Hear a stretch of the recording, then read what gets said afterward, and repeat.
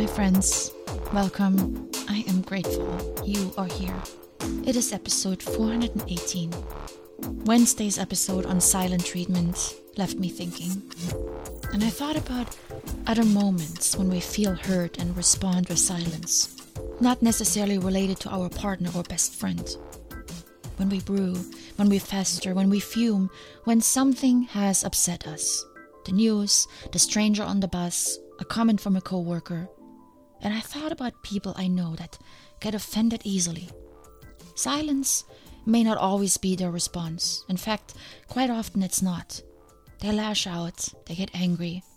These are more of those behaviors that waste time, energy, and that show that we are not in control of our feelings. Just like when we issue the silent treatment. And since this is already a controversial week, as I mentioned on Wednesday's episode, we may as well continue.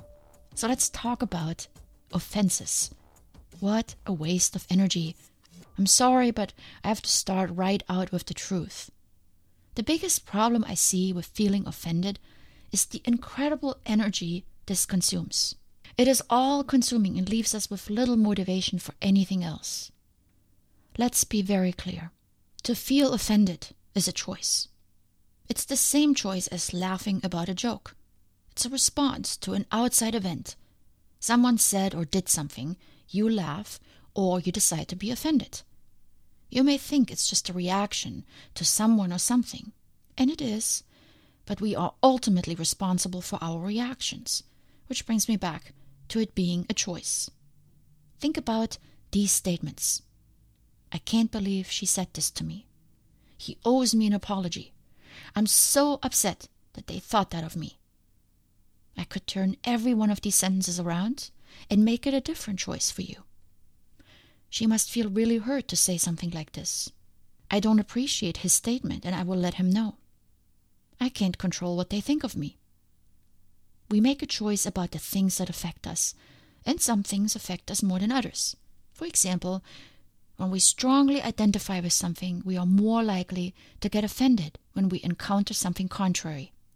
We see this every day, in the media, in the battles that take place when it comes to politics, sports, religious beliefs, and so on. But it's also tied to simple personal identifications. If you consider yourself a runner, for example, and someone makes a joke about runners, your ears are perking up much quicker than if they made a joke about something you don't care about. When I hear a conversation about coffee or coffee shops, I'm listening in because I have a thing for coffee, and I know all the good coffee shops in my area. And if someone said something negative about my favorite ones, I would probably jump to the defense. The thing is, we attach value to something outside of us that doesn't make us who we are. We identify with it, but it's not part of us. The coffee shop, the political party, our beliefs.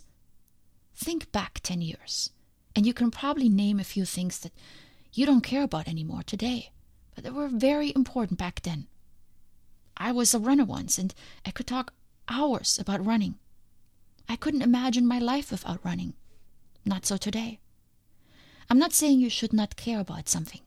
We all hold strong beliefs about certain aspects in life that matter to us, but we don't need to get attached to them. They don't define us because they are outside of us. We also derive value from other people's opinions. They criticize us or the thing that we care about, and we take it personally. The thing is, their criticism is their belief. It doesn't have to become ours. Their words don't need to affect that which is important to us. We can let it be theirs. We don't have to take it on. Someone else's opinion is their truth, not ours. The problem with feeling offended, I see, is this. We're giving away our power. Someone has just ruined our day, zapped our energy, and taken away our time. Let me repeat. It's good to care about something, to stand up for it. But that also means we have to be strong enough to withstand the winds that try to push us over. It's not good when we tumble every time someone says something against us. It means we are not strong enough. So if you feel strongly about something, then also be strong enough to not be influenced by what everyone else says.